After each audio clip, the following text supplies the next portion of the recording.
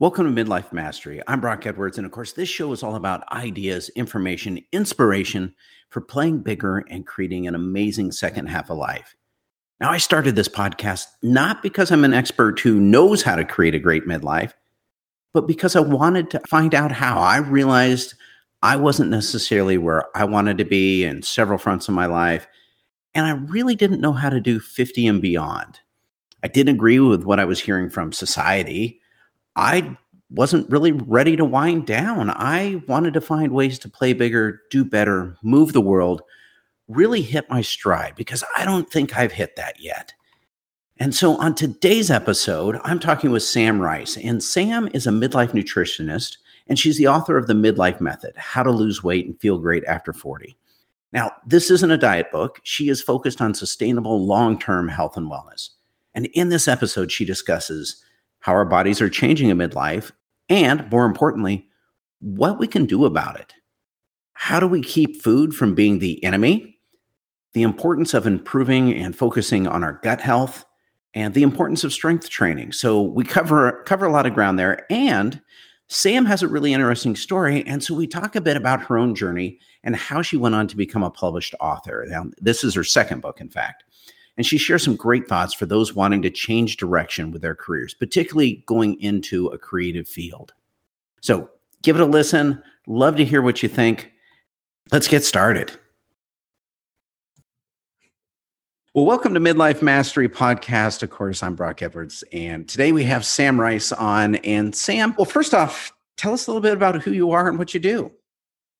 Yeah, well, you can probably tell by the British accent that I'm not in the States recording with you in person. So I'm from the UK. I'm going to say a midlife nutritionist, although I do wear quite a lot of different hats. The latest one being a food and health writer.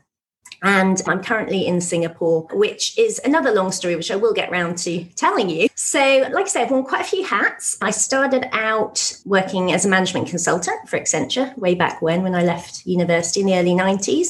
That was fairly short-lived, and the corporate life didn't really suit me too well. So my husband and I decided to do that thing that people say you shouldn't do, which is kind of turn your hobby into your business. And so we set up a ski company, and that was late 90s, and that's actually still going strong. So my bread and butter really is from the travel industry, from the ski company, but I'm no longer involved in that company. My husband runs that, and that's been kind of challenging, as you can imagine, in the pandemic, running a travel company. So that could be a whole different podcast altogether. And what else have I done? I then retrained to be a sommelier. I went back to school and studied for 3 years to wine, and my whole plan was to be a wine buyer and write about wine. So I set off on that path. But as we all know, in midlife, things can get a bit derailed from time to time. So my next reinvention was as a health food writer. So there's a few twists and turns in the tale, but what I'm here to talk about today is actually my latest book, which is called The Midlife Method, How to Lose Weight and Feel Great After 40. So yeah, that's it in a nutshell, but I'm very happy to elaborate on little bits of that story here and there, if that would be interesting to your listeners. Well, for me, it certainly highlights there's a myth out there that we tell our kids, that our kids get, that, you go to school and you go to your career and that's what you do for the rest of your life. And I have met literally almost no one in midlife doing what they set off to do when they were 18. And there may be a few out there. I'm not saying they don't exist, but most of the people who are successful and enjoying what they do, they evolved over time. They found different paths and built on them as they went. And so I love those stories. But I do have to ask, is skiing still fun? Oh, yeah. Yeah. Okay. I mean, skiing is a non-negotiable in our life and our family. So, yeah, I mean, skiing is the thing. Most of my life revolves around being fit and healthy for skiing, so that I can do it for as long as I can, because I actually stopped playing tennis because I started feeling it was putting too much pressure on my knees, and I wanted to keep them for skiing. So that is definitely still my top priority, although sadly I haven't been able to do it for a couple of years now. Well, and I ask because I think that there are a few quicker ways to take the fun out of a hobby than to make a business out of it. Well, that's exactly what my dad said when I left Accenture. He said, "What are you doing, leaving this very well-paid job to go off and set up a ski company?" And that was always the thing he said, don't turn your hobby into your job. And that's exactly what I did. So I suppose the lesson there is don't always listen to what your parents have to say. Well, we won't tell my kids that. No, now my wife. So a little bit of experience here. I set off at one point in my life. I wanted to be a mechanic. I worked as a mechanic. I discovered that I much more enjoy being a mechanic as a hobby than as a career. That led to other career paths. Now, my wife, on the other hand, she has spent her entire career in the equestrian world and training horses, running barns, those sorts of things. And one of the things that, she will be happy to tell people is that just because it's the dream job doesn't mean every day is a good day. That is definitely true. I think also when you hit midlife, I quite often see it as a bit of a locker room moment where, your life might have taken a certain path and some of that might have been in your control, some of it maybe not in control. If you've had kids, that will have certainly occupied you probably for most of your 30s and early 40s. And then suddenly you have this locker room moment, you head in there and you're like, right, how's the rest of this game going to look? And I think that's really something that I have experienced. And the more people I talk, it can happen any time in midlife. It doesn't necessarily happen when you hit 40. For most people, it can be more like in their early 50s, perhaps their kids are leaving home and you get this big shift and a little bit of space to have a bit of a rethink. And I think that's where my most conscious kind of reinvention happened, because obviously I'd done all these things, like I'd worked for Accenture, I set up a ski company, I'd gone to wine school, but those were all things that I kind of, when I look back, just sort of happened. Of course, decisions were involved, but it felt like it just kind of happened. It just progressed. And then when I got into the health stuff, that was definitely a choice. That was a conscious decision, because basically what happened was, so this was back in 2012. I'm from a big family. I'm one of 7 children, and my youngest brother, Ben, sadly died from type 1 diabetes. And my dad had died from a heart attack several years previously. So 2 big sort of things happened. And the culmination for me of those experiences was, I guess quite often it's a catalyst, isn't it? If something tragic happens in your life, it can be a catalyst for change. It happens to quite a lot of people. Certainly happened to me. And actually writing, quite often when you look at the kind of books, I guess you could put my book in the category of self-help to a certain degree. And when you read a lot of these kind of books, you'll find the authors have written them because something has happened to them. And they've used it almost as a form of therapy, or they've used that experience to kind of change their life and they want to write about it. And that's sort of what happened. So this is 2012. Kids were still quite young, taking up a lot of our sort of conscious time and energy. And we just decided to make a change. So we were living in the south of England, running our ski company. And we were like, okay, we need to take a time out. We want to do a sabbatical with the kids. Again, I think that's a common feeling for a lot of people, to try and have some kind of experience with their kids when they're young. And so we took it to an extreme, really, and decided to move to Bali in Indonesia. So we reorganized the business. Initially, we were only going to go for a year, have some different experiences. I was 42 at the time, my husband as well. Seemed like a great idea. And off we set, put the kids into school out there. And we ended up staying 5 years. So it definitely was the thing that we needed to do. But it did mean for myself giving up what I was doing, which was my wine stuff. And so, again, it was one of these midlife reinventions. What am I going to do now? I'm on Bali, which is great, but really it's just beaches and bars. And there's not really much call for a sommelier. Certainly the wine scene in Bali is not known for it, put it that way. So I kind of got into the food scene, because the food scene in Bali, on the other hand, is fantastic. And it's not really something, I'd had this big tragic experience. I'd had this wake up call essentially about health, because my brother, unfortunately, he'd been robbed of his health. And it made me think, I really need to start looking after myself. So I'd had this realization, and I was in the perfect place to do it, because Bali is all about health and wellness. And I was suddenly surrounded by it. And I thought, wow, I'm in no better place to be than to do this thing. And I started off just doing it for myself as a consumer. So I just wanted to improve my own health. No intention of writing any books about it, no intention of studying anything to do with nutrition, just to get myself fit and well up here in my head, also in my body, lose the weight I've been trying to lose for most of my adult life without much success. And yeah, that was really, that's a long-winded way of saying, yeah, actually, midlife can be a real time for reinvention. And I guess I was fortunate that all those circumstances came together. But it's, I think in some ways, although you sort of think you can look back on it and say, oh, well, it was just a series of decisions. There wasn't, there was no end game. I think that subconsciously there quite often is an end game, even though you might not be aware of it. And so now when I look back, I can see, oh yeah, I just really needed to do these things. I needed to do these things myself, and I just needed the catalyst to do it. So yeah, that's kind of where I've ended up. And now I'm 2 books in. So The Midlife Method is my second book. And yeah, it's all the whole publishing story. I'm very happy to tell you about that if people be interested in how somebody goes from just sitting on a beach in Bali to being a published author. Well, anyone can do that, right? That's what they would show in the Instagram ads, like you on the beach anywhere with your laptop, and next thing you have a book. No, of course it doesn't work that way. So how does it work? No, it doesn't work that way.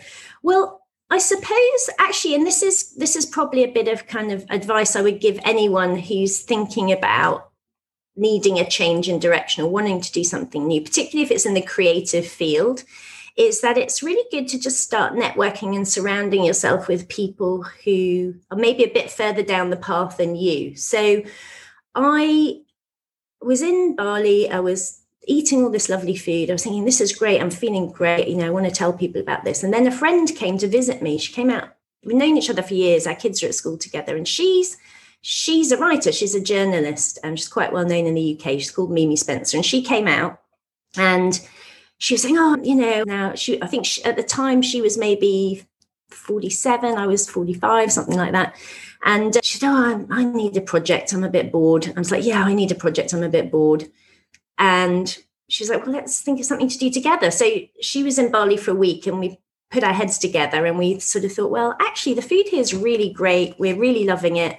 She'd already written 1 book. Actually, I think she'd written 3 books in the nutrition field, but one that did really, really well. And I said to her, I think the recipe book that you did was great. Why don't you do another one? And she said, well, why don't we do one together? And I was like, okay, well, great. Actually, it wasn't even a book at that stage. We just thought we might do a blog. We might just do a food blog based on nice, fresh, healthy recipes for midlifers, because we really felt in midlife our palates had changed. Like what we wanted to eat had changed quite a bit from what we were eating in our 30s. We did want to eat more of this fresh plant-based stuff rather than the kind of the heavy carb-based stuff we'd eaten in our 30s. And when we had these extreme energy requirements of having young children. So we thought maybe we'll just work up some recipes, put them on a blog, see where we go. But I suppose the point I'm trying to make is she was further down the line in this process. So I could learn a lot from her. So if there's anyone who's thinking, I'd really like to set up a blog, or I really want to do some writing, whatever field it is you think that you might want to go into, just kind of try and seek out people who are doing that already. And then you can leapfrog along quite a long way. And so, yeah, I learned a lot from her. And so what we did was we put our heads together on this idea for it was called The Midlife Kitchen, the first book. And we just brainstormed that. She went back to England. I stayed in Bali, and we just started thinking, okay, well, let's put some recipes together. And then very quickly, we thought, this is a book. This could be a cookbook. There's nothing out there. There's no other cookbook that is specifically for midlifers out there that really looks at midlife nutrition and what's changing in our bodies and what our nutritional requirements are and addresses the changing palate. So we literally put together an email. We got our 3 favorite cookbooks off the shelf. We looked to see who was the agent for those people, those writers. We found out the email addresses of those companies. We sent an email to 3 agents with the proposal, the book proposal that we prepared for the Midlife Kitchen. We sent it off to them, and within half an hour, they'd all come back and said, yeah, we want to meet you. So obviously, what we had hit upon is an idea that publishers thought would fly. And I think that was really the key, because quite often, particularly when you're writing books, you can have an idea that you think's great because it's your idea and you think it's great. But publishers have a very different perspective on what's great and where they think there's an actual commercial niche. And we had hit on one because it was really, like I say, it was one of the first midlife books out there. And I don't know if this is the same in the States, but the midlife rebranding was only just starting to happen. So before that, it had been middle-aged, which had quite, I guess it's a pejorative term, really, wasn't it? If no one wanted to describe themselves as middle-aged. And we'd moved into this new era of midlife, which has much more positive connotations. And I don't know if that transition has also happened in the States as well. You know, I would agree with that. I do think that middle-aged, at least perhaps maybe for our generation, when we were growing up and heard middle-aged, that was the old people, right? And that was kind of one step away from retirement or the old folks' home. And that is, of course, not who people in midlife are. And so, but I think that distinction holds true here as well. Yes. And interestingly, when we were pitching the book, so to carry on the story, these agents came back. We met them all. This was pre-pandemic, so I happened to be in London at the time, so that was handy. And they said, "Yeah, we think this is a strong enough idea." And eventually, we did get a book deal for that book, and that was the start of it. And it was interesting. The publisher we went for was the one who would embrace the midlife in the title, because some of the people we spoke to wanted it to be the anti-aging kitchen. To this, and we felt, well, it's not anti-aging, it's pro-aging. This book is a pro-aging work. You know, that's our central intent in the book, is that people embrace aging. So we don't want anti-aging to appear anywhere in this book. And we feel that people are ready to accept midlife. Like, it's the kind of thing you shouldn't be embarrassed to have on your cookbook shelf. So the publisher who understood that was the one that we went for, and they could see that actually we were entering this new world where midlife was actually quite a cool place to be. And actually now, if you read any of the UK press, I mean, I write for the Daily Telegraph in the UK, which is one of the main broadsheet papers there. And if you look now at a lot of the content, particularly in the health and fitness section, I'd say the majority of it is focused on midlife health. So really? I think they've suddenly realized what an incredibly huge potential market this is. Like I say, rather than being written off in midlife and no longer being relevant, which was the case, I think, in our parents' generation, you know, you got to midlife, you were kind of seen as a bit useless and invisible. And that just absolutely is not the case any longer. And so I feel that we were really lucky with our timing there to kind of hit the beginning of that transition. And then what happened after that book was a Sunday Times bestseller, and it did really, really well. And after that, there was just an absolute avalanche of midlife stuff came out. And I mean, I feel quite proud of the fact that actually we were slightly ahead of that curve. You know, it was quite an exciting time to be involved in this whole midlife area. Now, you know, there's podcasts like yourself doing podcasts on midlife. There's all kinds of books coming out. There's discussions. Quite a lot of it actually is focused on women. And that's why I like the fact with what you're doing is not specific to women, because a lot of it can be focused on menopause and all this kind of thing, which is important. And I do obviously talk about that a lot in my book.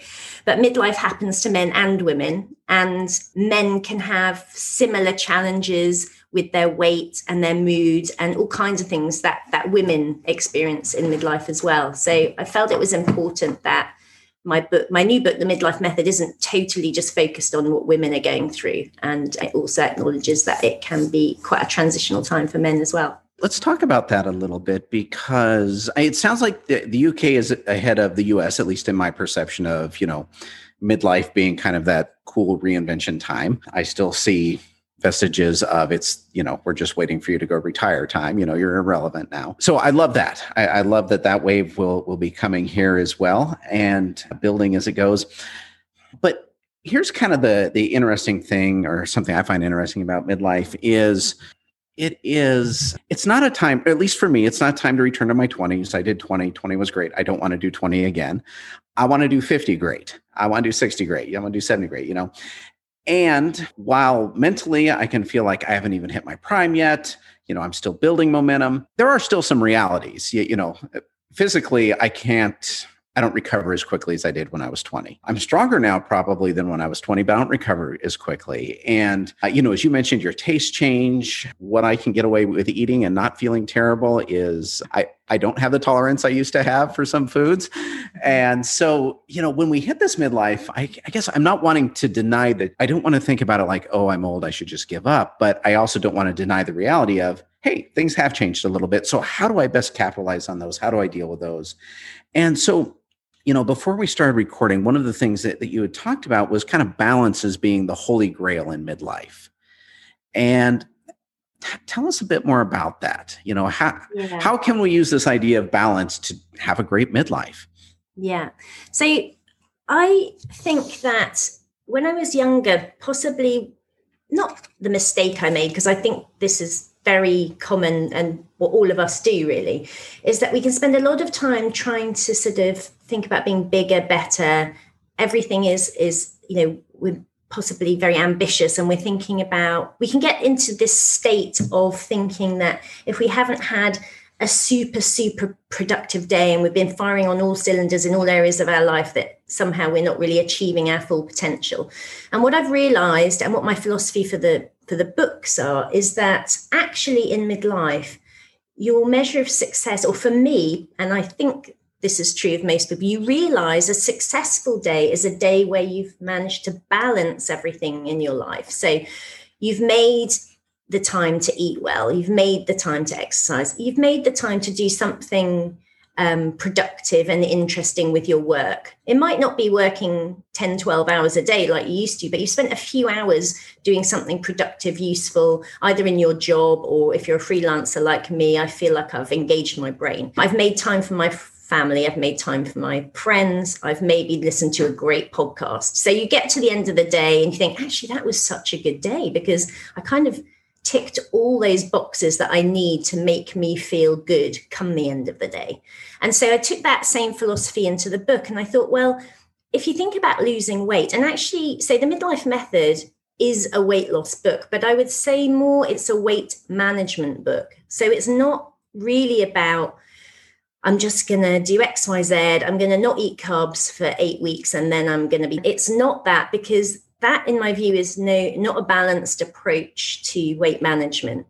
Weight management has to be something that you think, how do I want to feel, and possibly how do I want to look in a year's time, 2 years' time, 3 years' time, not how do I want to look in 8 weeks' time, which is the premise of a lot of weight loss books.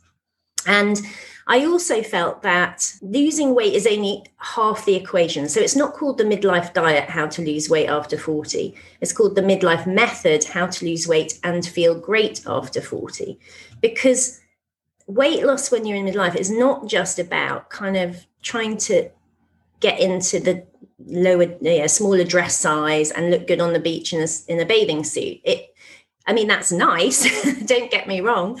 But actually, for most people, it is about their health long term and being able to stay able to do the things they love to do for as long as possible. So exactly what you were saying about feeling like you're in optimum health so that you can, maybe recover quickly. Maybe doing all those things doesn't feel like it's taking quite such a toll on your body. And we do have to accept that when we hit midlife, our bodies are changing to a certain degree. And a lot of that's down to hormonal changes, both for men and women.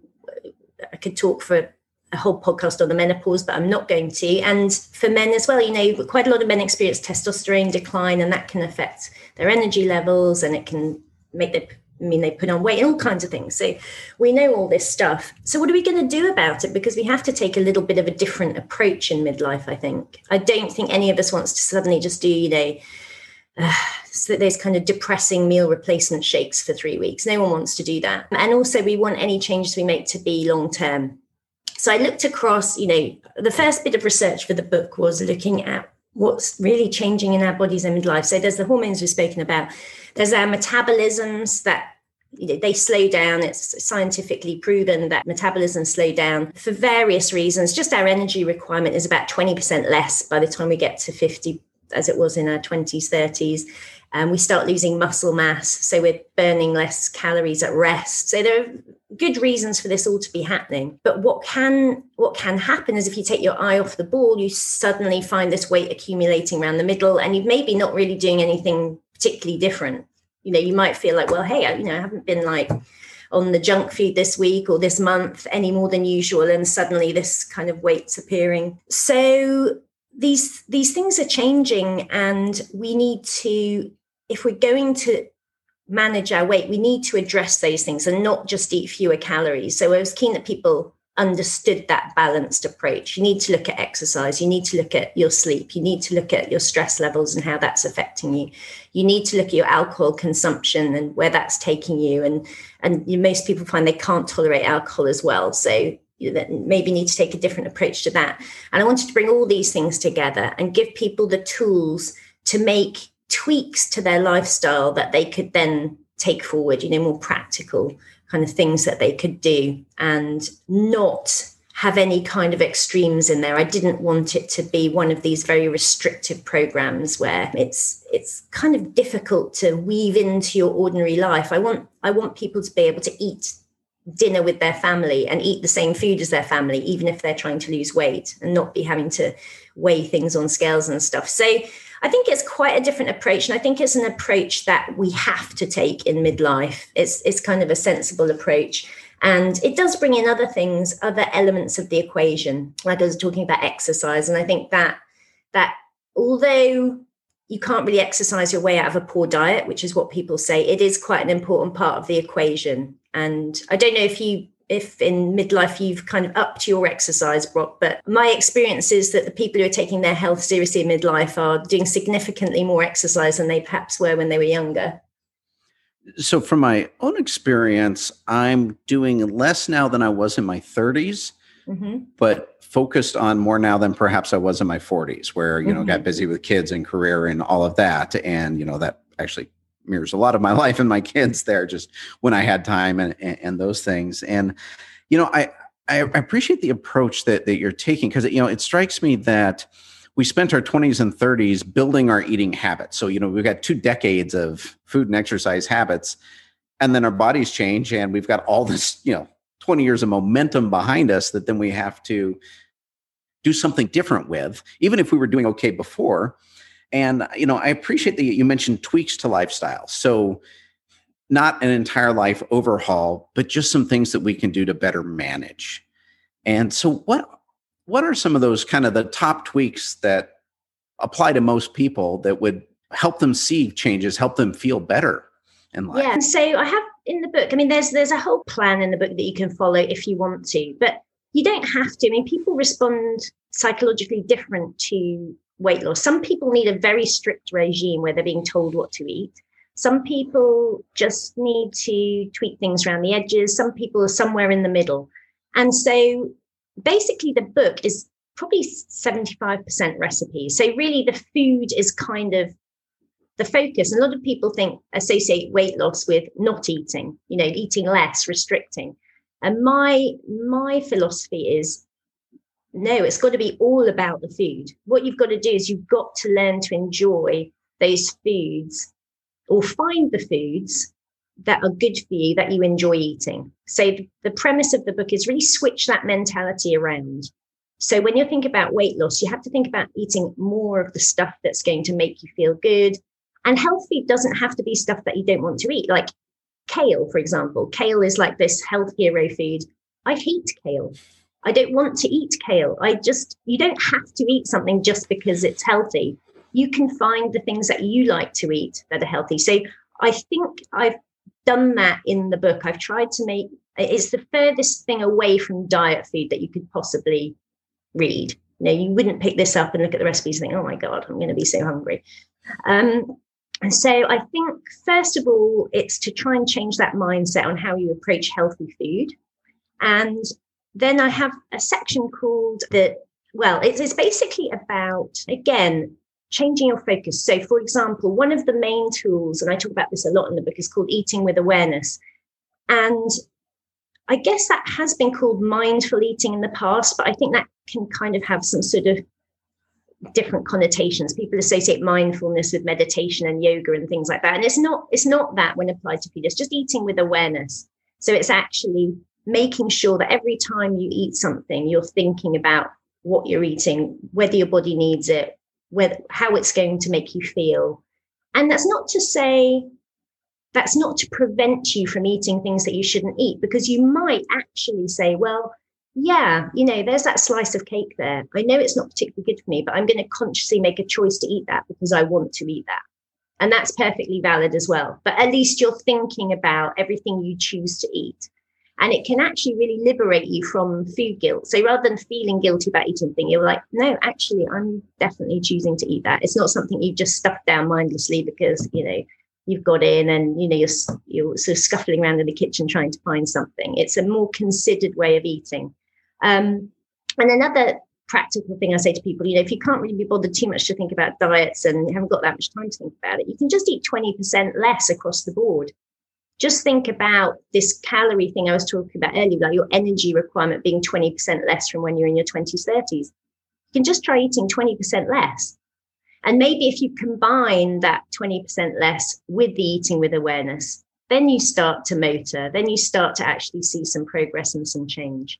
And so it's kind of just, it's full of things like that, that you can kind of pick and choose and think, actually, yeah, I do need to do a bit more of that. I probably am eating a little bit too much just through sheer force of habit. And that's something that I can really focus on this week. So I suppose a lot of what I'm talking about is people's psychology around food, rather than just focusing on, okay, well, I've got to have, this for breakfast, this for lunch, this for dinner. Think about the way you approach food. And what I say in the introduction to the book is that a lot of people can get to a certain point in their life, and I certainly had, where I had, food had become the enemy. I felt like everything was bad for me and it was full of fat and chemicals and I shouldn't be eating it. And I felt guilty for eating it. And I needed to change that way of thinking to make friends with food again. Because now everything I eat, I enjoy, I love it. I like preparing it. I don't feel guilty for eating it. I've got enough basic nutrition knowledge that I know, what I can have. Well, I mean, you can have everything, but the proportions of things, right? So right. I don't think anyone should be denying themselves anything if they love it. It's just understanding the ratios and the proportions of what you eat, really. Well, you had mentioned that, a lot of us in midlife don't process alcohol as well, maybe. Are there other things that maybe once we hit midlife, our bodies just don't tolerate as much in general? I know every person's different metabolisms and all of that, but in general, are there certain types of foods or certain things that just, hey, we need to be aware of because we may not work with them as well as we used to? Yeah, no, it's a good question. Alcohol is obviously the obvious one. And I mean, I'm included. I've got this background in wine. Wine is probably the thing I love most in the world. And I absolutely cannot drink or would want to drink the quantities that I used to drink. So that when it comes to alcohol, I definitely choose quality over quantity these days. But on a more general point of what's happening in our bodies in midlife, I mean, everybody is different, but certainly our gut health does deteriorate as we get older. So, for example, we just become less efficient at extracting what we need from our food. So it's a bit of a double whammy because on the one hand, you're having your requirement for calories is less. And on the other hand, you are not as efficient at getting what you need from your food. So you effectively need more nutrition from less calories. So what you choose to eat becomes therefore more important and needs to be more nutrient dense. And because of this deteriorating gut health, you might find in midlife that you do experience more gut issues, more, you might suddenly develop sort of a sensitivity to something. So that's worth keeping an eye on. But on a more general point, you do need to take a little bit more care of your gut health, because if the gut has been shown, and new studies are coming out all the time, that it is kind of really the underpinning of our general health, our gut health. It's linked to brain health, it's linked to immunity, it's linked to all kinds of things. So if you can get on top of your gut health, and actually this is one of the main benefits I've noticed from changing the way that I eat and getting my health under control, is that I used to suffer quite badly from IBS, and I no longer do. And that's just been completely through diet and improving my gut health. So the main tip on that, I would say, is that if you want to start thinking about improving your gut health, you need to, the rule of thumb really is to try and eat 30 different plant-based foods a week. So plant-based foods would be obviously fruit and vegetables, that's obvious, but they plant proteins, beans, lentils, nuts, seeds, spices, herbs, things like that. So if you can aim to have 30 different plant-based foods a week, you're doing pretty well. And if you break that down by 7, you can do the math, and just try and aim for that every day. And that's actually a huge step forward, and it's quite a simple thing that anyone can do. So that's not 30 servings of vegetable a week. That's 30 completely different exactly. Yeah. So of course there's these guidelines on having servings of vegetables, but if I look at my kids who have, people always find this really funny that my kids were picky eaters. I mean, my son's 19 now, and he's not at all. He's actually a really good eater now and very healthy. But as a kid, he was a horrible eater. And he probably did have portions of fruit and veg a day, but it was pretty much all peas. So yeah, that's the thing. It's the diversity and the variety of the plant-based foods that is really the key for gut health. And yeah, there's a whole section on my book on gut health, because I think it does underpin so much of our general health. Hopefully people will find that tip useful, and maybe it's a little thing just to focus on for a couple of weeks and just see if it makes a difference. Yeah, no, that's good to hear. For a while, I was trying to see how many different vegetables I could get in a salad. Like, I think I got up to 10. So obviously I could do better, but yeah, well, I had to work to get to 10. That is pretty good. I mean, but once you get into this mindset, now I sometimes sit down and go, wow, there's a lot of plant-based foods here. Like you say, I've probably got 15 on my plate, because I do things like, I just have a tub of spicy seeds. I have this thing in the book called Spicy Seeds Topper. It's just seeds with some spices and stuff that I have on the side. And I sprinkle that over everything. And so you're already adding another plant-based food to your eggs or your soup or whatever it is. So there's lots of little practical tips like that as well, for how can you just shoehorn more plant-based foods into what you're already eating. Sticking a can of lentils or beans into a pasta sauce, all this kind of thing.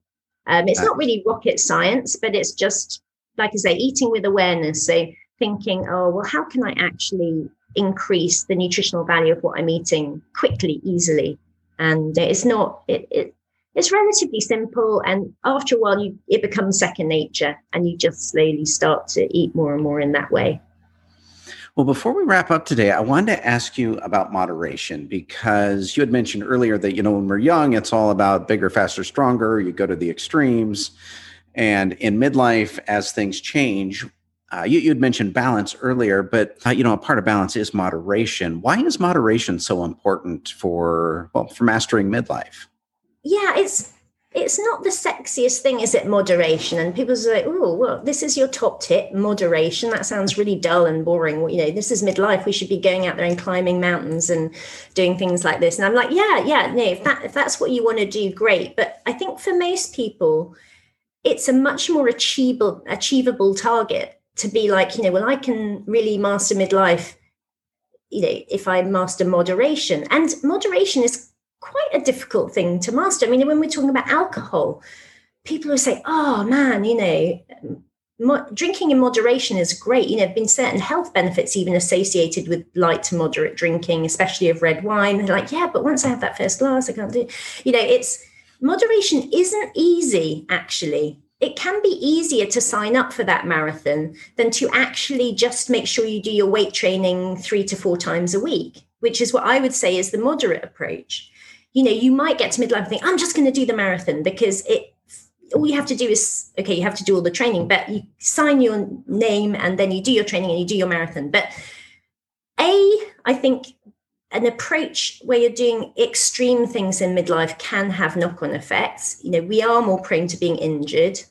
And, if you're going to go off and do an Ironman and you haven't done your training properly, you could actually injure yourself. It might take you a long time to recover. It might set you back on loads of other things. It might not. And everybody is different. But I just feel that if you accept moderation as being actually a pretty important goal, you don't feel so useless about not running marathons and not doing extreme things and not doing this very extreme keto diet where you're going to lose 30 kilos in 3 weeks. So I would say kind of forget about the extremes, focus on what you're doing day to day and try and get all those boxes ticked. So on the moderation with the food, that's the eating with awareness. Do I really need to eat this? I don't really need to eat this. I'm not going to eat this. Or yeah, today I've done a ton of exercise and I really want to eat that. Yeah, I'm going to eat that. That's your mastering your moderation for the food. With the alcohol, you can be like, yeah, it's a Monday, Tuesday. I'm not going to drink. Okay, it's Wednesday. I'm halfway through the week. I'm going to have that glass of red wine now. That's actually quite hard. That takes quite a lot of practice and quite a lot of self-discipline, actually. And going back to the exercise piece, the one thing I found really, really helpful in midlife that I never used to do was strength training. And I'm sure probably other of your guests have maybe spoken about this, that, if you're looking to change up your exercise in midlife, the one thing that's really important to do is strength training, because it helps support your muscle mass and your metabolism and things we've spoken about. So I would really encourage people to do the strength training. It doesn't have to be pumping iron in a gym. It can just be hand weights at home. It's, it's not, we're not talking about bodybuilding here. We're just talking about 3 or 4 times a week, picking up some hand weights, and doing a little routine on YouTube or something. Again, you say strength training and people think, oh my God, I have to change my whole life. You don't really. It's just making these little tweaks and not putting too much pressure on yourself in any one area of your life. I suppose that's the midlife moderation. And so it sounds like it certainly includes, and you mentioned this before, it includes all areas.